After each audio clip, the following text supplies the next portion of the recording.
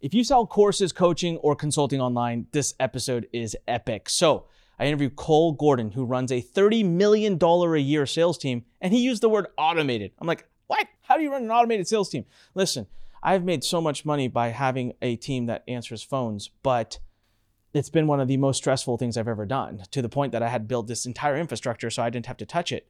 It's not been the most healthy relationship, but it can be very profitable if done right. Also, you want to make sure that everything you do through that team, right, is ethical, moral, and amazing and serves people right. So this conversation I had with Cole was just amazing. He goes over the 4 steps of how to build an amazing sales team. He gets into deep details. You'll see at one point I veer off to turn it into a full-blown consultation session. It's awesome. It was so awesome that at the end, we decided to cut it off and do a part 2, which will be coming in the future. This is one of my favorite episodes in the last couple of years. But when it comes to sales team, I have never seen anyone talk about it the way it does here. So if you sell courses online and you're thinking about adding a back end to your funnel, you need to listen to this episode. Cole crushes it. And he's, by the way, the industry leader in teaching sales teams. He's worked with Tony Robbins, Dean Graziosi, all the big people. So he's coming with a wealth of knowledge that even blew me away. Now, again, remember, onyxpodcast.com to binge listen to all of our episodes. Make sure you click subscribe, hit like, leave a comment, do all that fun stuff. And make sure you subscribe to us on whatever platform you're on. Please tell other people about the Fighting Entrepreneur. Having said that, now let's turn it over to the amazing interview with Cole. All right, so we've got Cole Gordon here, a sales team extraordinaire. I'm really interested because we were chatting off the camera and mind blown. Cole, thanks for being here, man. I'm really excited to interview you, so thanks for taking the time to do this. Absolutely, man. Happy to be here. All right, so $30 million a year, sales team, but my favorite part about what you said was automated. You know, hands off. Like, wow, that's awesome. I'm going to be very honest with you. I've had multiple sales teams in my life. I love the people. I hate the whole genre of the team. I've never had good feelings about it. It's really stressful. It's you're constantly riddled with excuses and problems. And so I'm really intrigued to talk to you today. Now, having said all of that, we've made millions of dollars by having a great sales team. If you, and I'm talking to the people listening, if you sell a course, if you're a coach or if you're a consultant, having that back-end program is just so key. Obviously, do it right, do it well, do it respectfully, do it ethically, do it morally, follow the laws, follow the rules. That goes without saying. But if you do it right and you're good to your customers, man, it's going to add legs to your business unlike any other you can imagine. I've made tens of millions from it. So Cole, I'm going to let you dive in, man. So imagine you're talking to someone right now. They're doing information marketing. They're making a few $100,000 a year, maybe $1 million a year max or whatever. And they're sitting there and they're thinking, gosh, I have a great idea for a coaching program, but like, I don't want to sit here and do sales calls all day, because that's like the worst thing I could possibly ever do to sell this coaching program or whatever. So that's your person, and you're going to show them how to build this whole new leg to their business, but do it without like the stress of a sales team. Go. Okay. Well, yeah, I mean, so I can share with you kind of the different stages to go through. But I think first, just so people in the audience have some context, one of the things that we're known for is, we have consulted with sales teams and helped build sales teams for people like, Tony Robbins and Dean Graziosi and Frank Kern, Agora Financial, which is like a $1.5 billion a year company, among like 600 plus others. Almost all of like the big names you see running ads that are doing 8 figures have at least consulted with us or recruited from us, or we still work with. But on top of that, I'm probably the only sales recruiter, sales trainer, whatever you categorize it at, that has actually like done what our clients are trying to hire us to do. So, we've actually, been able to do it ourselves and answer and also transfer that skill to other people. And so what I found is there's sort of 4 things we want to cover, right? There's the foundations, making sure you have that in place. Then there's how do you find them? How do you recruit them? How do you get the talent? How do you ramp them up in the KPI so that they're performing? And then ultimately, how do you retain and how do you manage it? So starting with foundations, what's really key to know is there's 2 parts to a winning sales team. There's the people and the vehicle. So the people are the talent, but the vehicle is really the system the talent operates within. So think of it like a NASCAR race. Well, you got the driver and you got the car. You could put Dale Earnhardt Jr. in the best or you could put him in the a Honda Civic, and he could be the best driver ever, but he's not going to win the Daytona 500, right? So we want to make sure there's the people and the vehicle. Okay, very same as Warren Buffett talks about. It's not necessarily how hard you row; it's what boat that you're in. And so the vehicle is kind of the opportunity vehicle for the salesperson. So talent we'll cover in just a second. And talent's only 50% of the part of the equation. Most people think, man, all of their problems just comes down to the talent. But a lot of times they don't realize part of it is them and their system and their company. So what makes a great system? Well, there's three things I want to cover. Number one is a validated offer. So you mentioned, somebody with a coaching program or an idea, or, they want a sales team, but they don't want to take calls themselves. Even if they're not a sales, person by nature, they really should go through this phase of offer validation and sales process validation, where they at least sell their thing 10 or 20 times. I mean, that would be the bare minimum. Okay. That way, because the biggest thing, if you're going to recruit a great salesperson, they don't want to kind of buy in on your idea. They want to buy in on what actually has happened in an established baseline. So they want to have seen that you have actually done this before and done it successfully, and that you were, or it could be, your sales integrator or your business partner who's in charge of the sales. That's totally valid as well. But somebody has actually done it, And so you want to be able to validate the offer. The next thing, though, is you need to validate what's called the optimal selling system. So if you've read Ready, Fire, Aim by Mark Ford, he talks about in stage one, going from 0 to 1 million, the optimal selling system. So that's essentially, what are you selling? How are you selling it? It's really when you're first figuring out, like, what are we doing? Because previous to that, the problem is you don't know what you're doing. So the optimal selling system, when it comes to high ticket, looks like this. There's two parts. There's essentially a consistent, repeatable, predictable way to generate opportunities, which are sales calls, and then a consistent, repeatable, predictable way to convert those sales calls into customers, right? So it's how do we generate the calls? How do we close the calls? Now, with how we generate the calls, what's really, really key is that it's a system, consistent, repeatable, predictable system. Keyword system. What's a system? That's when the inputs are correlated to the outputs. Okay. That's where you can do more of one thing, and it might not be in a complete linear fashion, but for the most part, you get more of another thing. Okay. So let's look at what that actually looks like. There's 6 main ways you can get clients, or you can get, you can generate leads or traffic. And I got this from Alex Ramosi. There's owned media, earned media, affiliates. There's cold outbound. There's referrals, and then there's paid traffic. I've consulted probably 600 or 700 high ticket businesses, many of which are 7, 8, and even 9 figures. So like top people in the industry. What I can tell you is 99% are all paid media. So I'm not saying you have to use paid media. I'm telling you from my observation, to really have a system that's going to support the sales team, you have to have some paid media. Now, there is exceptions. If you have a massive email list, if you're Graham Stephan, you have 4 million YouTube subscribers. If like affiliates and generating that, and you could do it consistently evergreen throughout the year, if that's your jam, certainly that can work. We have a cold outbound team where we're literally cold calling people and cold emailing people who have no idea who we are. That's another, you can do more inputs, you get more outputs. But generally, for most people, paid media is probably, they're going to be their go-to, because cold outbound is very hard. I mean, it's even for us, so this is our specialty, it's pretty tough. And then owned media and earned media, I mean, that's something you got to kind of build over time. So unless you're the existing influencer, you're probably not going to get that overnight. So paid media is usually the fastest track there. What's owned media, earned media? Yeah, so owned media would be like your email list. Earned media would be like your YouTube subscribers. From how I understand it, and I could be messing that up, but it's basically your audience. But owned media is like you actually own the data. That could be your customers, your email list, et cetera. So again, I don't want to say the only way you could do it is paid traffic, but it's a very good system because more inputs equal more outputs. Generally, you could take your budget from $1,000 a day to $2,000 a day. You might not get a true 2x in leads, but you do get a scalable way to do that. And that's very important because your sales team needs to have full calendars every single day, and that could be consistent throughout the year. I've never consulted a company who did launches periodically and had a great sales team. And that's because in the lulls, you lose your sales team, or your sales team's off, now they're starting another business, they're starting a side hustle, then they're never really bought in. So we need to keep them fed.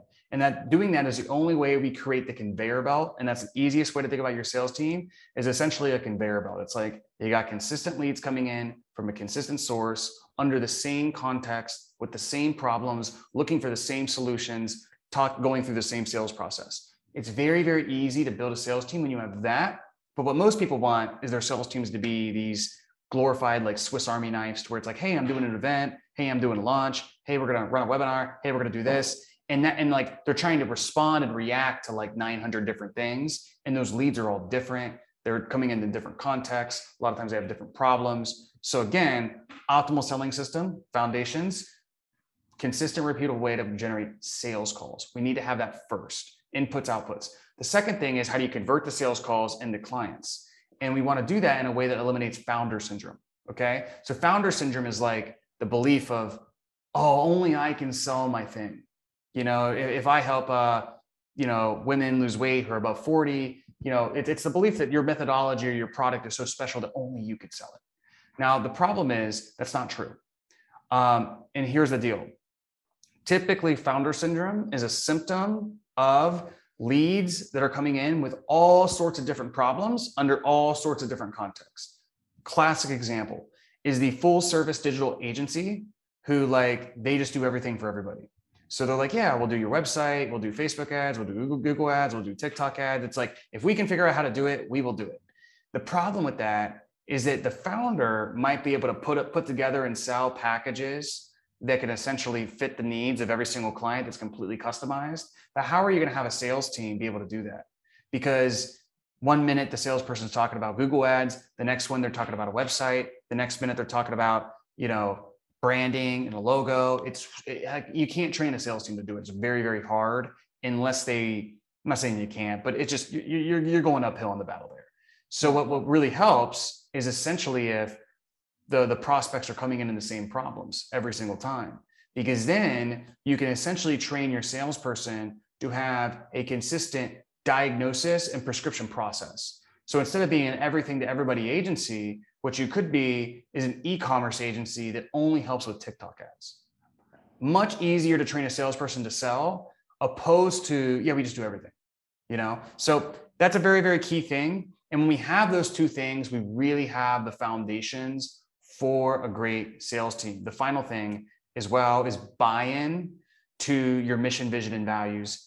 And really having essentially, I shouldn't say buy-in, but it's more a mission and a vision and a culture that is like a rocket ship, and that you're attracting other people. So for me, our company is pretty big. We've made a dent in this space, and recruiting now is much easier than it's ever been.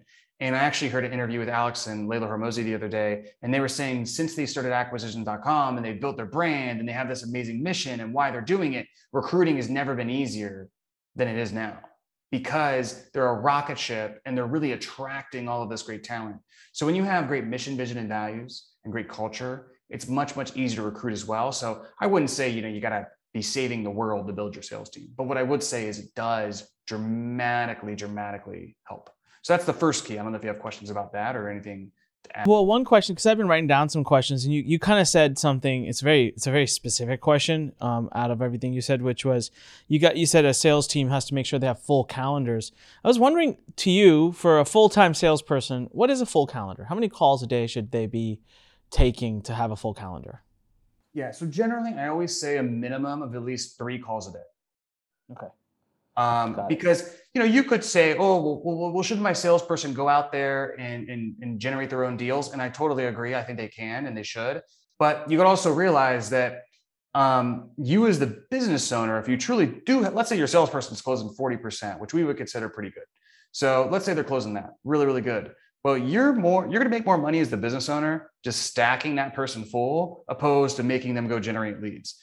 And so instead, you would have a MDR or an SDR generate the opportunities and set for the closer. And then that way that person's full. Now, if they have a couple of no-shows or they have a day of a lot of cancellations, I think they should either be hitting their follow-up pipeline, they should be prospecting, they should be doing organic social media, they should be doing something to generate more interest. And really, usually it's work their pipeline, work people they've already spoken with. and then let the SDRs go after the new people. So yeah, I'd say about 3 calls a day. Now what's optimal is typically 4 to 5 live calls a day. I find after, you can do 6, but after 6 live calls a day, you're pretty exhausted. And a salesperson might say, well, I could take 10 calls a day. But the problem is that I know from doing this, because like I'm not just teaching people how to build sales teams. I literally was a sales rep professionally for my entire career until I started my business. And I could tell you that sure, you could take 10 calls, but to maintain a presence and connection with the prospect and truly be 100% listening to every single word that they say and be truly connected with them and present with them, you only have enough energy to do that 4 or 5 times a day. I'm just telling you. So depending on your show rate, I kind of tell companies to aim for that 4 to 5, which could mean you got to book 8 and you only get 5. It could mean you book 6, you get 5. It just kind of depends on the show rate. But after that, there's definitely a diminishing return, especially if you're doing 8 a day live every single day, you're going to run into a problem where you're just not as present. And then the salesperson kind of goes into a mode of, instead of going really deep with the prospect, it's kind of this like feeling like, hey, are you going to waste my time? And are you going to buy or not? And I don't want a sales team that does that. I want salespeople that connect, they connect with the prospects, they go deep. And sure, if we can't help them, we still leave them in a good place and we send them in a better direction, not like, oh, you're not worth my time, I'm going to like save my energy for the next call type of thing. Yeah. And for everyone who's listening or watching right now, I'm writing down some very specific, really killer questions. So you guys got to stay on, because I'm going to talk more at the high level with Cole, but man, I got some really good questions coming up that I'm excited to get answered. And I have probably processed, I don't know, tens of millions with sales teams. And still these questions excite me. Now for the listeners, I know what this is, but for the listeners, you've mentioned SDR a few times. What is that? Yes. So an SDR is somebody who goes out and generates cold leads who've never heard of you before. Okay. So an SDR is sending, like for us, we scrape like LinkedIn, for instance, and we'll send cold emails and we'll cold call those people who we think are in our industry. They've never received marketing from us before. An MDR, so an SDR is a sales development rep. An MDR is a marketing development rep. So Anik, if you have a book and you run a book funnel and then you want to outbound all of the leads through telephone who'd buy the book, that's an MDR, not an SDR. And those are very different positions. An SDR is your typical, like, they are finding the person, they know that person's qualified, they're like going for it, they're going to get that person. And MDR is basically working with marketing. They're sort of the last down the funnel thing marketing could potentially have control of, because you're generating a lead for the MDR. So they're reacting to marketing opposed to being proactive in list building and going after the person. You never want to mix those two positions. They're very different. If you try to have an MDR do SDR stuff and an SDR do MDR stuff, what will happen is MDR is easier.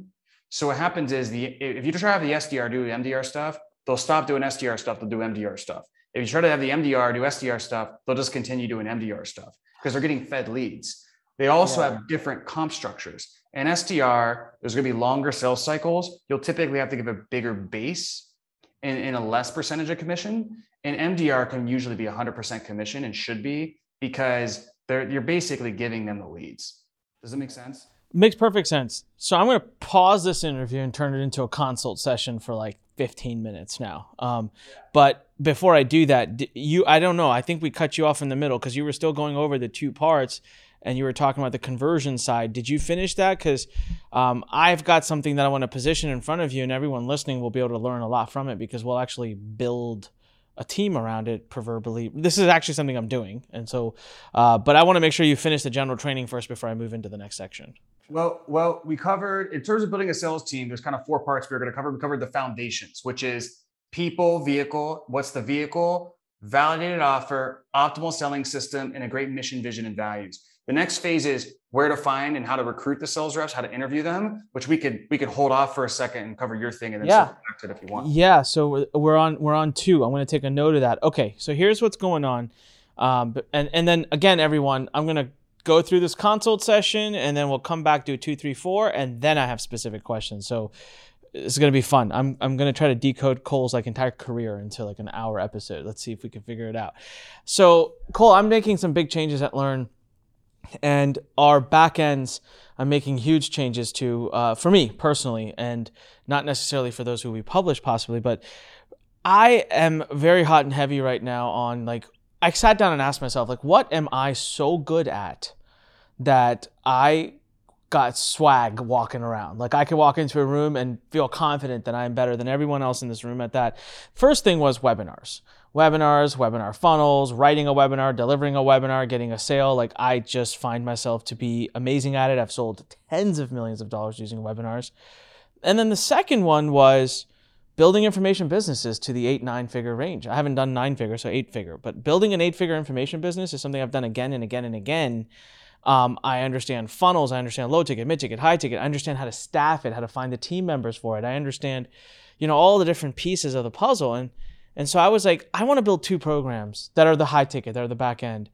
So what I'm going to be doing is I'm building this whole infrastructure for the information marketing world. So, there's going to be basically 3 front ends I offer. This is what I'm going to do my ads for. This is what I'm going to really do, like my free books. And what I want to start doing is all of those people that are just out there in the world saying, oh, what's an information business look like? What does it feel to like? They're very, what I call, without any to disrespect anyone, I call them noobs, right? Just that kind of newbie. Free. Their content's going to be free. I want to serve them for free. I don't want to take any money. It's only when they're ready to really commit and they're like, okay, I know what this is. Now I want to do it. Then there will be one level of program. That'll be a few thousand a year. Then there are 2 masterminds above that. Okay. One for those who really want to master webinars and everything around webinars, and one that's higher level. That's like, hey, I have an information business. So there's 3 products, a layer of free stuff, but all of my traffic goes to the free stuff, which is a newsletter, a community, and a free course. So that's been my goal. And my goal became like, I really want to drive all of that to the free and build that community up and get people into the free course. And from there, I don't want to use hard selling, hard marketing to get them to ascend up my chain. I really want I want the process to do it. But one of the areas I'm really struggling with this has been, how will I sell these masterminds and because I really want to be careful that the right people are getting in. And my experience with sales people to date, and I take ownership over this, could be me, could be whatever, has been, it's kind of hard to trust them to really vet for you because they get on a call, they got to eat and they only eat what they kill. So like they're going to go for the sale. And so I'm wondering in the system that I'm talking about right now, so I was very nervous about like the whole usual, like go book a call here, because I kind of feel like, well, I don't want them to talk to the salesperson right away because God knows what's going to happen. Plus I'm going to be pretty open about the pricing and everything. So then I'm really asking myself, do I even want a salesperson? Because like, why do they need to even get paid these big bucks for a lead that has been so warmed up, even probably knows the price and is just getting on the phone to be validated? So as I'm talking about that, the reason I brought it up and stopped now is that more of like, so in an example of an SDR, I guess I don't really know if either of those 2 offers are really SDRs, right? Because they're going into LinkedIn and like cold fishing for people that do webinars. Like it doesn't really seem to make much sense. What's an example of an offer that an SDR would do great for? Is it like if I'm an agency, if I'm selling like copywriting services? Real estate marketing for real estate agents. You could have a list building team, scrape Zillow, complete the leads, enrich the data, clean the data. SDRs go after the agents. It's usually offers where it's a professional services.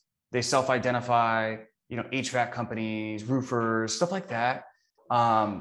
But info marketers is very, very hard to do an SDR team to, because they don't put on their LinkedIn, I'm an info marketer. Does it make sense? Yeah. So now we have found a way around that, and it is pretty ninja, and it could be this whole other thing. I would not recommend, I mean, your skill set is very much the marketing, right? So I would recommend an MDR team, I don't know if I let you finish your question, but no, that's it. That's great. So that's kind of what I was feeling, and you answered it perfectly. And I wanted everyone listening to hear that. SDRs, I typically hear the term SDR in the SaaS world because it's very easy. Like if you're like, I used to be I was a co-founder of a company called SendLane. We provide email marketing services for e-commerce companies. not very hard to go out and find e-commerce companies and then contact them and book calls for demos of our software. So I never really saw how that related to our business. You just confirmed it. So if you're listening right now, guys, as an information marketing business, SDR is not really your thing, but an MDR is. So in this example, Cole, where I've got like a Facebook group and I've got this other community on a web platform, I've got email leads, I've probably got cell phone numbers, physical addresses. How does an MDR go to work? And how do I make sure that they're doing right by the like, I don't want an aggressive salesy sell everybody in, because that's not what the programs are for. So what does an MDR do? What is a typical day of an MDR? Well, let me explain in the context of how it might work for you, because the typical day of an MDR is going to be predicated on what? It's going to be predicated on the marketing, because they're responding to the marketing, right? So our MDRs, we essentially run what I call the 5-minute funnel, which instead of this long webinar, we run an ad to an opt-in to a 5-minute video to a call. Simplest thing in the world. They call the people who don't book. That's all they do. They call and text them. That's all they do, which is a lot of people. I mean, the majority of people aren't going to book, right? So they call the people that don't book. I have found that funnel that I just mentioned the best for any sort of B2B thing. Honestly, it's pretty good for B2C too. It works for anything I've really tried it for. But man, it's the only thing I've really seen can scale B2B. Now, for what you're doing with the community aspect, so you're building this community with all this traffic. I would essentially have there's different ways you could do it, but let's say you're getting them all in a Facebook group. This is pretty common. Is some of the MDRs we staff, they'll go into the client's Facebook group, and when people enter, that's an entry point. There's multiple hand raisers when somebody's in a community. The first one's when they enter. So they reach out and they use a script to basically get them on a quick call, and usually tag them in a few trainings based on what they need with. And then if it makes sense, pitch them a call with the closer, right? So that's right when they enter the community.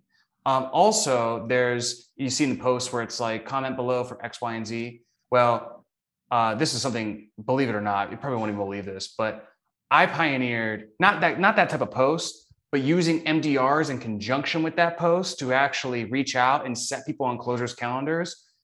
To my knowledge, I was the first person, way back in the day, like 2016, to use setter teams for that. That's another hand raiser you can do. So you could say, hey, I just created a training on how I did 1 million in an hour off of a webinar. Comment below, you get 900 comments. You have your MDRs go in there and do that. Now, if that's a little bit like too salesy, another way you could do it is you just have the MDRs send them the link through Messenger, and then it's a name, email, phone number. That phone number gets zapped into a system that round robins the leads to your MDRs. And then your MDRs, within 5 minutes of them opting in, this is what my guys do, is they'll call and be like, hey, I saw you downloaded the training from Anik on how to do X, Y, and Z with webinars. Just wanted to make sure you got it, because I know sometimes our tech doesn't work, and you download these things and you never see them. So number one, I wanted to make sure you got it. And number two, Anik wanted me to see if there's anything that would be valuable for you based on what you're doing in business that we could also pair you up with training wise in the group. So number one, did you get it? Number two, you're also open to an additional training. And then to give them the additional training, you basically say, okay, give me some context, like what type of business do you run? What are you doing? And then based on that, I can pair you up with what would be most relevant and useful for you. And so then they can kind of do a little bit mini discovery, give them another training, and then pitch the call with the closer. So that's what I like to do, because I don't like to withhold the training from the 2-step, and then it's like you don't give it to them. It's kind of it gives a weird feel. The other thing that works really great in the communities is essentially doing webinars every now and then in the community, getting a bunch of people on. You can either pitch a call with your team, or you can have them comment below, have your setters reach out, or the people who register for the Zoom webinars from the community, you can have your team outbound them. That's another thing that we don't do that one personally, but I have tremendous amount of clients who they'll book 800 people on a webinar, then they outbound all the people from the webinar. So there's not a lot of pitching in the group, but a lot of it's through the conversations happening with the MDRs. The one thing I'll say about making sure they enroll people who are actually qualified is we just have a very good client success team, to where if the client success team feels like they have certain KPIs they have to hit in terms of client success, and if they feel like they don't have the right opportunity or the right client to be able to do so, we'll just refund them. And sometimes we'll let them keep the training and everything. And we say, hey, we made the wrong decision. You can keep the training as a thank you for your time. And then we'll just refund them. And if you do that, I mean, the closers generally, they're not going to want to enroll people. Yeah, I think if you have good culture fits too, I find people are pretty cognizant of like wanting to enroll the right people. Now, I think the main thing to worry about would be like making sure they use compliant language. That's a little bit tougher. But I think generally people want to enroll the right people into the right programs, unless you just need to hire. Okay. Man, we're just going down a rabbit hole here, but it's okay. We'll end up somewhere. This is a lot of fun. If I'm having a lot of fun, I feel like people listening will be having a lot of fun. At least I think so. 5-minute funnel. That's interesting. I feel like that could be a whole nother freaking episode. So let's break this one down. I have my webinar mastermind that's coming out that I'm super excited about. And I've already been talking to my ads team about how we're going to build audiences, because that's not something you can easily target on YouTube or Facebook of like, hey, do you run webinars? But we've kind of figured out how we're going to get an audience that we think is interested in it. So in your case, you run an ad that, what do you offer? How do I get the click? Give me an example of an ad, like an ad that goes to a 5-minute funnel. What does that ad say? You can pick any topic you want. Yeah. So we'll just use kind of the one we do. And essentially, we help staff sales teams. We know the thing, it's like you kind of identify like, what do they want? Right. Yeah. So, our people, like what they really need is most people don't know how to run a sales team, and they really don't know how to run their business. So they need like sales process, leadership, management skills, a lot of that stuff. Now they do usually need people too, but they also need that other stuff, but they think they're already good at it. It's kind of one of those things. So we always talk about the recruiting on the front end, and in the funnels I run, the first line, I just state the offer. So it's an offer-based lead, as Mark Ford would call it. So I just say, our setters will perform or you don't pay. I'll say, coaches, our setters perform or you don't pay. So you state the offer in the first line. Now, you don't have to do that, but I recommend that's where you start, is create a great offer and then state it in the first line. You do that in the video and in the first line if it's a Facebook ad, for instance. But if it's a YouTube ad, you do it right in the first 5 seconds. Same thing if it's a TikTok ad. So that's what I do. And then essentially after I state the offer, the next phase is expanding on the offer. So that's expanding on kind of like this, what we're going to get done or how we're going to get it done. So that's 20 seconds. And then I give a big guarantee, which I just restate the guarantee I said before. And then I give a massive amount of social proof. So this is like big claim, I call it big claim, big guarantee, big proof. And then after I give the proof, I do a soft CTA. And then after I do the soft CTA, I go into the mechanism. So it'll sound something like this. I'll say, so if that's all you need to hear and you just want to get right on the phone and talk with our team, you can apply below with the button below this video. Or if you want to know why this works so well, I'm going to tell you the single biggest reason why. And this, or you could do the 2 reasons why, but I recommend the single biggest reason why, because just one's better than 2. And then you basically, through that single biggest reason why, you explain the mechanism, or in layman's terms, the simultaneous explanation of why everything they tried in the past has failed and why this is going to be different, right? So if I was selling the ketogenic diet, a ketogenic diet coaching program, I would explain this. Here's the single biggest reason why, because most people, they can't lose fat because of what's called insulin resistance. See, what happens is when you have insulin resistance, this problem happens. And here's the problem with that problem, which ultimately leads to this consequence. So instead, what our clients do is we get you in a state of ketosis, which allows you to benefit, which ultimately means benefit of the benefit. And then I would throw in some proof there, like 2 or 3 proofs, maybe living proof. I'd tell my story. I'd tell a client's story again, or I'd explain maybe in a diagram or a picture so they could see like reason why proof. So I'd throw in a few proofs and then I'd CTA again. You can do it all in 5 minutes. So again, it's like you kind of state the mechanism, which I like by teeing up like problem, reason why the problem's a problem, the consequences of not fixing it. So because of that, here's what we do, methodology, which allows you to benefit and benefit of the benefit.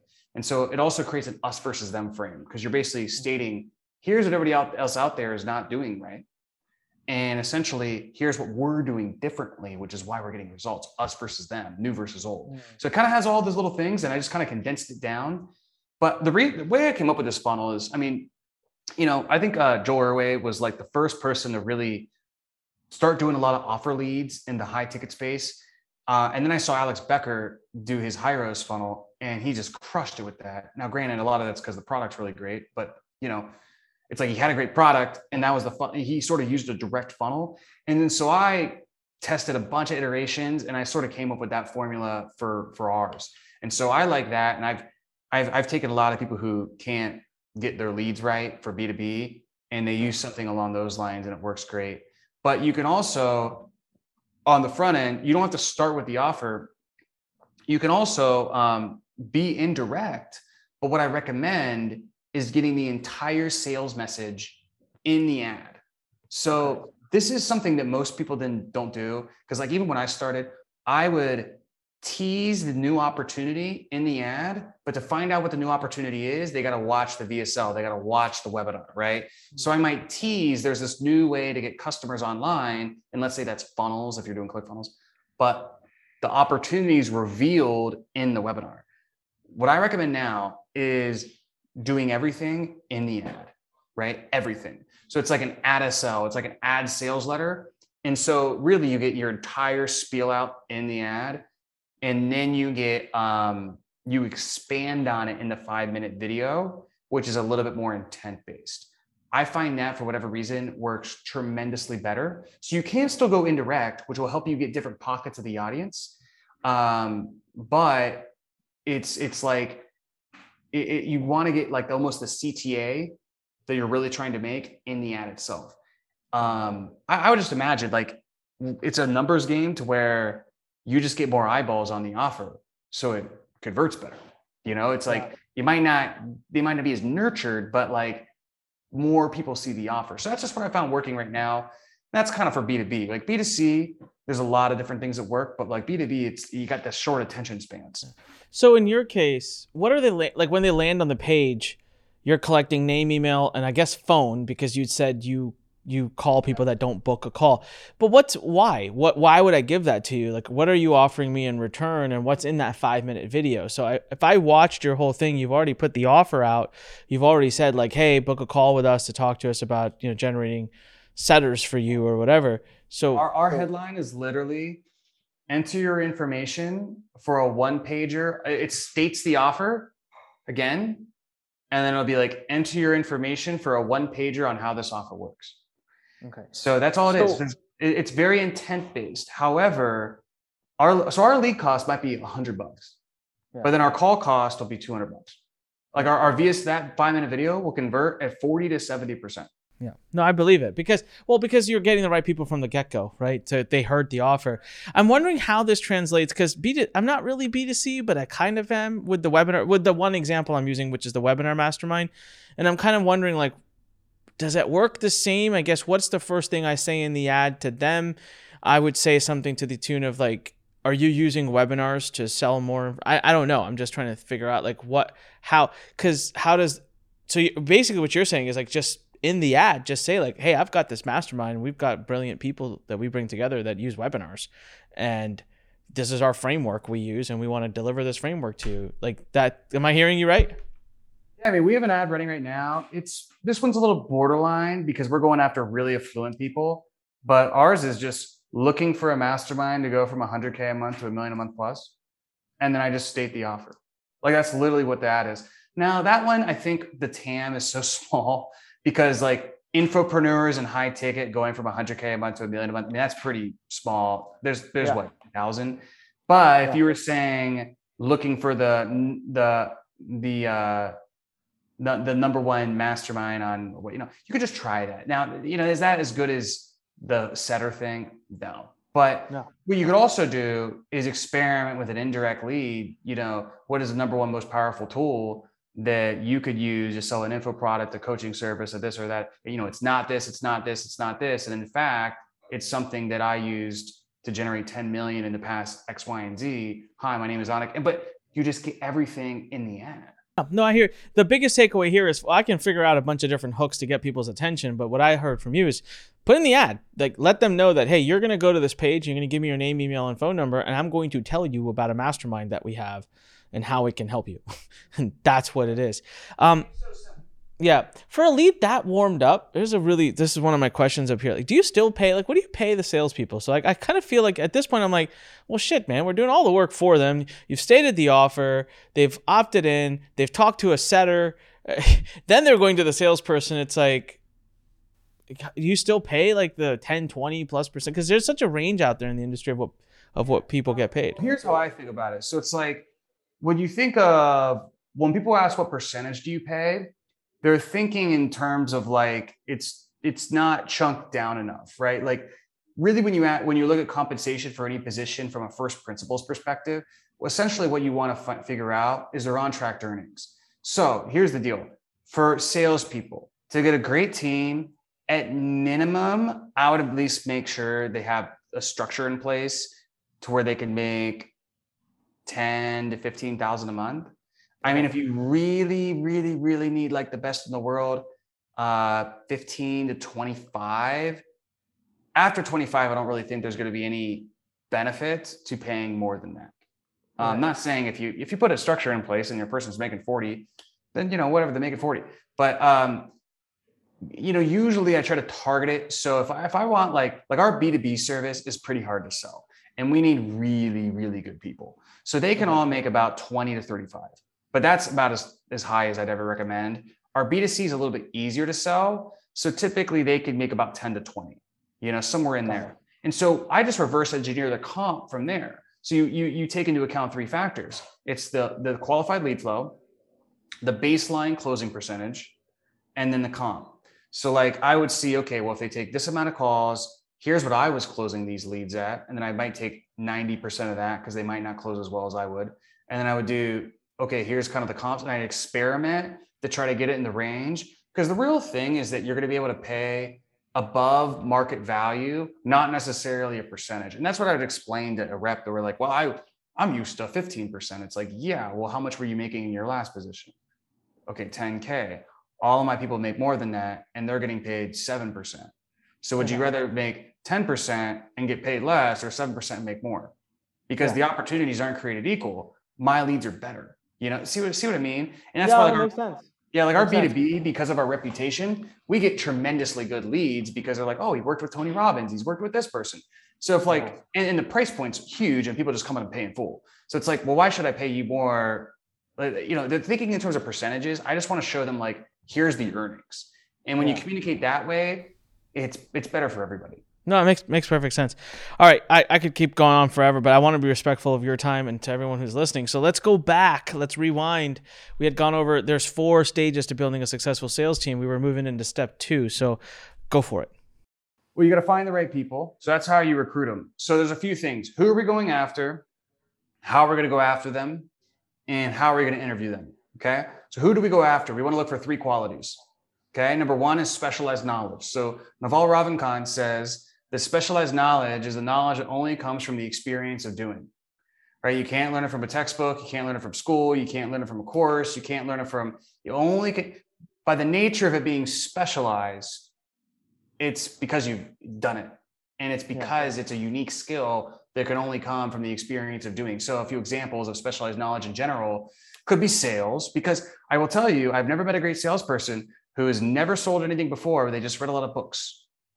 Okay. I'm not saying the books are bad, but there's a certain thing with sales to where like you could read a bunch of books, but I mean, you get on a sales call, there's like things you got to work through. Like people have like things they got to break down and beliefs, and there's a real specialized knowledge to it. I don't see that going away. So sales is one.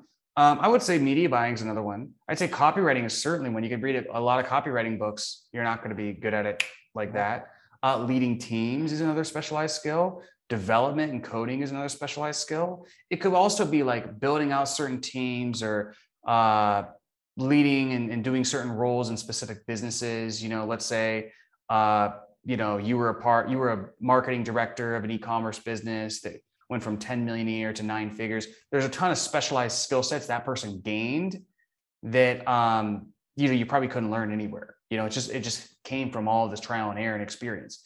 So that's the number one thing we would look for in any hire that we make, but especially in sales, is specialized knowledge. What's their track record? Have they actually done the thing? Charlie and Warren say, when they assess managers for the companies they're investing into, they never really look at what their projections are, what they say they can do. They look at what they've actually done, because past performance is the best predictor of future performance and future behavior. Number two is industry acumen. So what we want to look for, secondly, is can they speak the language of our kind of market, our tribe, our product or service? So for instance, if you take a car salesperson on it and you're having them sell an infopreneur on webinars, well, like they could have been the best car salesperson in the world, but like if they don't even know what like paid traffic and CPC means and CPL and attendee rate, if they don't know that stuff, they're going to have to learn it so that they speak the language. Otherwise, you ever been on a call with a salesperson and you have this feeling like they just don't get it? Yeah. I'm not talking with an expert. When Jordan Belfort in his book, when he talks about like the 3 tells and one of them is being sharp as a tack and an expert in your industry or whatever, what he means is like somebody who sounds like they know what they're talking about.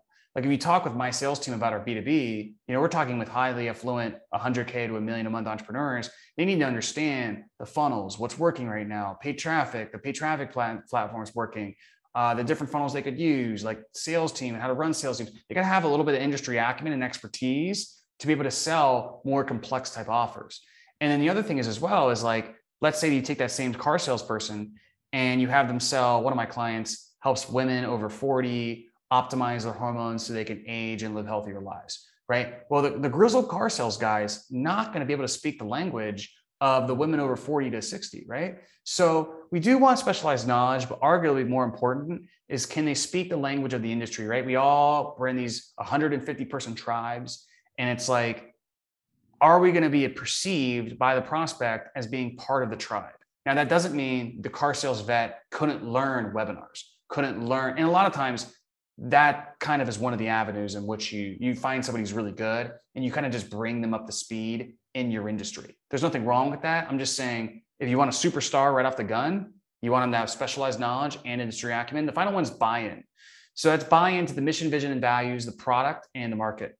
So of course, like for them to sell them, for them to sell a prospect, they have to have conviction in the product. Okay, duh. Secondly, though, they also have to resonate with the market. And a lot of times the easiest way for them to resonate with the market is if they are the market. Like somebody who could be really good is, let's say somebody took your course and really just was super passionate about webinars, right? And they kind of had this entrepreneurial background, all of that stuff. Well, the thing is because they might sell your thing great because they have conviction in the product and they resonate with the market because they are the market. So the car sales guy might not resonate with the woman over 40. Then the final things is buy-ins to the mission, vision, and values. Now, I used to think mission and vision values was like a scam. I was like, this is just some corporate stuff. That's like, this stuff doesn't matter. But this analogy really helped me drive it home of how important this is, because especially as your company gets bigger, there's this natural increase of entropy and the forces of trying to push everything into disorder. And so what happens is your mission, vision, and values is what limits entropy and gets everybody going in the same direction towards the same goal. So your vision is like, if you imagine, let's say we're getting on one of those old school boats with the sails and we're going across the ocean, your vision is where you're going. And more importantly, it's the challenging destination of where you're going. Your mission is why you're going where you're going. And then your values is how the crew is going to interact with each other on the way to going where you're going. So when people are bought into that, that is non-negotiable, and they will sell better because they feel like they're on the right boat. So that's key. We want to find somebody who has all three of those: specialized knowledge, industry acumen, and buy-in. Now, how do you kind of rate the desirability of recruits? We don't have to find somebody with all three, but buy-in is always non-negotiable. And then at the very least, we want one of the two. So generally, because our industry is so new, this might not be the case in 5 years, but right now, the high ticket stuff, it's pretty new. I mean, it's been around, but like now you really see most companies run their company with a sales team. That's pretty new. And in 5 to 10 years, this might be different, but it's really hard to find somebody who has all three of those, unless you're just really, like I can find them, but it's tough for most people. So generally, you want to either find somebody with the specialized knowledge of sales and then train them up on your industry, or you find somebody who's wildly passionate about the industry. They get the industry, they have an expertise in the industry, and they want to learn sales, right? And they have the kind of the natural talents and abilities. So like, you can teach them. You want kind of one of those scenarios if you can't find both. And our best person did not even know what the high ticket marketing industry was, but they came from solar. They're just like the best person over in solar, and they did amazing. And they're still our best person. So, you can learn it relatively quickly, but you want to find one of those three. Now I can go into how you find them, but do you have any questions? No, well, on the how side, just to make sure we do have enough time to cover number 3 and number 4, I guess, is there like a secret site, secret Facebook group, secret place, or is it more about really immersing yourself in doing a traditional recruitment, which you would do for any other position? Yeah, well, that's the master. That's the golden question, right? So, yes and no. The secret is good salespeople know other good salespeople. So the reason I started my recruiting business is because I was kind of I was all the high ticket closers' favorite high ticket closer. And I was like kind of doing a bunch of training and sales training and all this stuff. And I would constantly get asked, where could I find good salespeople? How do I find good salespeople? Do you know any good salespeople? And I eventually started a company out of it. But the reason I was getting asked that question is because good salespeople know other good salespeople. And so the number one place you could look for salespeople is, and again, this is how I started my company, is because I was like this guy who was really networked with all these sales guys, is you could find a really good salesperson, whether it's on your team or on somebody else's team. And you could say, hey, we'll pay you $3,000 if you can refer us somebody who sticks with our company in sales for 60 days. And just do that as many people as you can. You can also do that to people outside. But if you do it to people inside of your industry, you're going to get all 3 criteria. If you do it to people outside of your industry, you're going to get people at least who are in sales, right? But they might not know your industry. So that's kind of the only thing I can recommend, because typically that'll be your highest signal to noise in terms of recruit quality. After that, you could certainly outbound people and poach. Easier said than done, but you can do it. It's easy. It's just that to really create a force out of it to where it's like a system, it's a little bit harder to it's a little bit harder to we were talking earlier, like if you want to go after salespeople who've been in the high ticket industry, like how do you identify the companies and create lists for that in the first place? Kind of tough. So I call that a traditional recruiting process. And I'll just tell everybody it's amazing because I did it to recruit all the key people at Learn, but we also had 2 full-time recruiters on our staff and the enterprise level LinkedIn account for a recruiter tool. And it was awesome. It's like having a superpower. I brought in I have people in this company that are one of like 20 in the country that at their skill set. But it's a whole thing. You devote to that. I mean, it's an entire process, a system, and you got to have experts running it. That's kind of why I said, hey, like, is there like a hack versus a full-blown recruitment system, which most people can't afford to do? And you gave a great one. I love that. Incentivize those who are already doing it to refer people to you. And the advice I'm giving too is obviously they don't use us as a recruiter. I'm trying to give them some actual stuff they could do if they don't want to use us. But like that's what the main source we get our sales recruits is. We just leverage our existing network of sales recruits because we placed over 10,000 people. So it's like that's how we get most of our really good people. Even though we have a certification, we have all that stuff. Still, the main way we get our good people is by leveraging our existing network. But you can always obviously outbound. After that, you can use your audience, you can use your network, you can use referrals, you can use all that stuff. And then finally, you got the job boards, right? Look, they're not that great. Let's just be honest. I will say though, if you do enough volume, they could work. Which I'll explain how you can do enough volume in a second. So what does the actual process look like once you actually find some candidates? Well, our process looks like this. There's an application. Then if they're borderline, we do a video application through Video Ask. You probably know what that is. So it's like they kind of answer some questions with video. So we can kind of see like, should we move this person forward or not? And then what we do after that is a group interview. This is key. So we'll book a group interview of 10 people. And we'll just kind of do a very light, basic interview across all of them. There's nothing crazy that we're doing with the questions. The thing is, the human mind can only understand who's good and who's bad through comparison, right? We can only understand what light is if we know what dark is. We can only understand what white is if we know what black is. We can only understand what good is if we know what bad is. Night versus day. Like it's all comparison, right? And it's this binary. That's why we have a tendency towards a binary thinking bias. Well, what's great is that when you have a Zoom room and you have 10 people and they're all right there in front of you and you have them ask a question and you ask a question, you have them all answer it, it's tremendously easier to see who's good and who's bad. And a few things you want to look for is number one, you ask the question, but you don't call on the person to ask it. You see who takes initiative and answers first. You also see after the first person answers, which people just copied the first person's response versus had an authentic response. I mean, you'd be surprised. The next thing is at the end, we typically ask the question, not typically, we always ask the question, if you can't choose yourself and you were me, who would you hire on this interview? And then you get them to pick the person they would hire. So that's a fun question. You got to make that like lighthearted, you know. But people like that because then all the candidates, they'll typically pick the best person. So it's like if you can't pick yourself, who would you hire if you were me on this interview? So that's another good one as well. And the nice thing about group interviews is it allows you to do volume. So like we have a full-time recruiter, same as you, who does 2 group interviews a day of 20 people. So or 10 people a piece, so 20 people a day. And so that ends up being of 400 people a month that we get to interview for all of our available positions. That is a game changer. Then we move into a one-on-one interview. And then after the one-on-one interview, you could do some sort of a skills assessment. So you could do a mock call and then you do a scorecard interview, which is basically going over the position, creating agreements on the KPIs, all of that stuff. So that's the interview process. Now, in terms of how to actually interview. So real quick question on that. Out of a room of 10, how many would you expect make it? 1, 2, 3? Rough ballpark.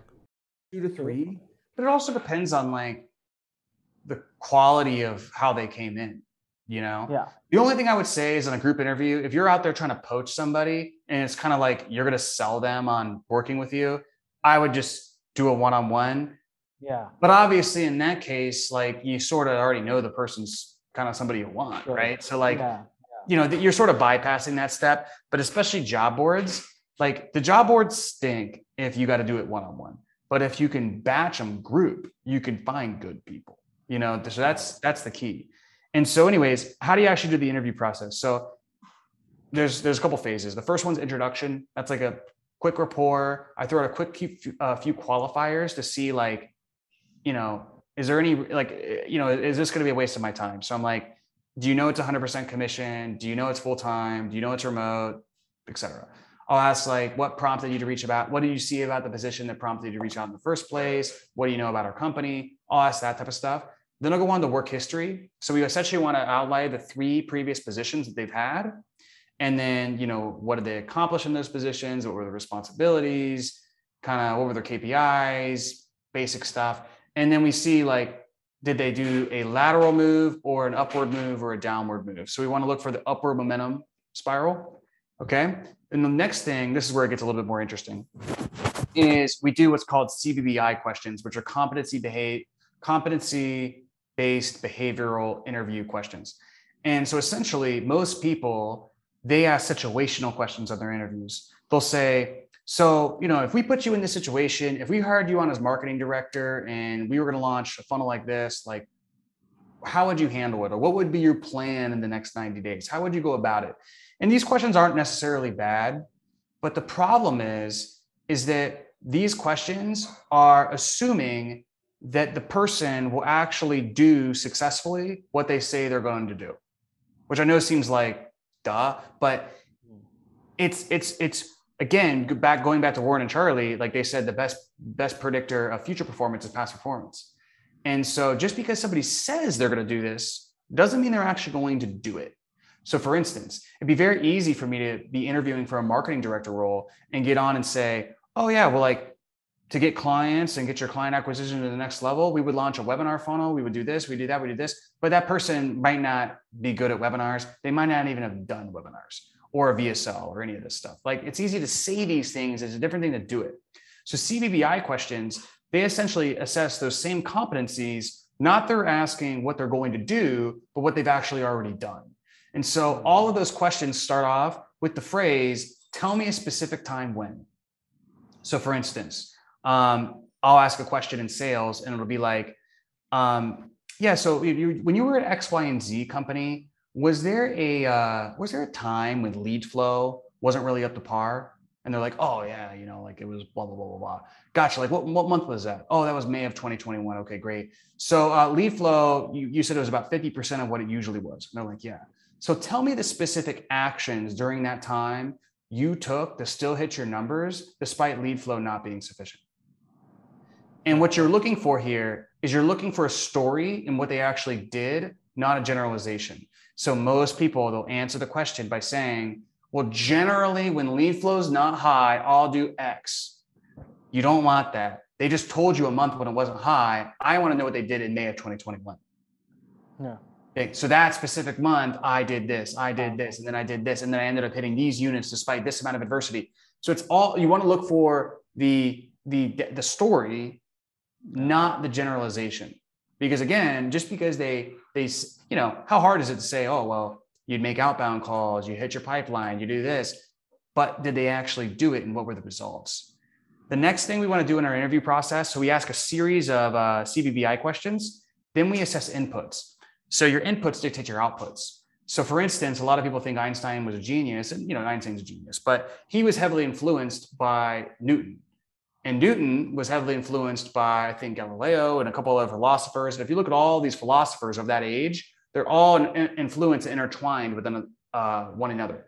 Even a lot of great marketers, Jim Rohn influenced Tony Robbins, who influenced, all these different people. So like in any sort of industry and any sort of expertise, there's always this web of influence. And if we can see what people's inputs are, we can dictate their outputs, or we can predict their outputs.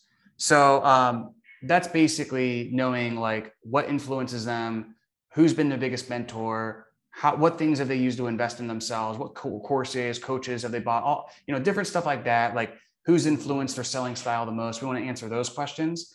And then we finish it off by answering or asking attitude-based questions, which assesses their internal and versus external locus of control. So do they view themselves as a victim, or do they have like agency and responsibility? Then the final thing will be career fit, which is essentially like, when you're selling a prospect, you want to position your offer as the bridge between their current and desired situation. This is making sure that like your job is the bridge between their current desired situation as an employer.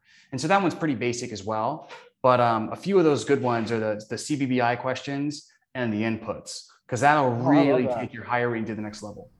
That's awesome. I'm going to pull that piece out and I think that applies to every position that's being interviewed for. It's not just salespeople. Yeah, I think it's very applicable across the board. It's everything. And the group interviews too is everything. Yeah, it's awesome. Well, listen, man, this is amazing. So we're at over an hour. So I really appreciate your time. But I think we've only hit, that was number 2. Like there's 3 and 4. So maybe we do like a quick crash course on them. But I'll let you kind of, because I want to know what it is. And this has been super powerful. But what's number 3? Yeah, well, we could do that, or we could do a part 2. But number 3 would be ramping. So really fast, there's a 28-day ramping process to where you want to ramp them from 0 to KPI. I'll give a little tidbit because I don't think we can get into all of it in terms of ramping. But with ramping, we always want to hire 2. It's called the rule of 2. Because again, our human brain can only understand what's good and what's bad through comparison. Well, Cole, let me interrupt you. I love the idea of part 2. I don't want to rush this whatsoever. We've gone through the first 2, and I'll tell you why I like the idea of part 2. So first of all, as it is, my podcast is going to a more frequent episode series, as of what's probably already happened by the time they're listening to this. But I got a lot I'm chewing on right now. So because of the big revamp I'm doing of the Learn Business, I'm actually really chewing on some specific questions I'd like to ask you. So I'd actually like to take this, go away, come sit back, and I almost feel like if we could get back on in a few days, and we'll cover 3 and 4, but then I can also like talk to you more about like, okay, I went and thought about this. Now I've got all these questions, because I'm genuinely going to be applying this very soon. Like it's actually going to happen. And it would be really cool to even do a part 3, which might be months later, where then we come back and say, all right, I did it. I applied this. This is what we got. Like now help me dissect all of this. So I wasn't thinking making it into a series, but I'm already seeing like, okay, I'm thinking about other stuff while you're talking, and I'm catching myself doing that. And I'm like, no, I want to pay attention. So if you're cool with it, I'd love to get you let's get on another one and let me process this and come back, and we're going to do number 3, number 4, and I'm going to ask you a bunch of questions and continue the consulting side. Let's do it. That's great. Yeah, that will be freaking epic. So just so people know what to expect, number 3 again, what was number 4? Just like the title of it so that people know what's coming in. 3 is ramping from 0 to KPI. Number 4 is leadership and management. And so what's cool about all this stuff is that, here's the deal. A lot of people ask me like, well, Cole, how did you go from 0 to 30 million a year in 2 years? And it was your first business ever. And the thing is because I started as a sales rep, and I trained sales teams are the hardest team to manage, lead, train, recruit for, in my opinion, period. Now, granted, I've never built a development team. If I was probably building one of those, that might take the cake in terms of the hardest. No, salespeople are harder, man. You got so many different personalities. I built them all. I've done every type of team. And I'm telling you, when you say sales team, you see a whiff. I'm out the door, like out the back door so fast because they are so hard to manage. So yeah, hands down. So what happened was when I built that skill, because sales management is skill, right? So when I built that skill, essentially what happened was it was very, very easy for me to build my marketing team, my operations team, my fulfillment team, because I kind of mastered the hard one the first, which stunk, Yeah. So the reason I tell you that is because when we covered these other things in terms of management and everything, even if you're like, I have no interest in building a sales team ever, these principles will help you in any part of running your company. Because I would say that if we're good at anything, our company, it's building and leading great teams, and that comes from the sales team.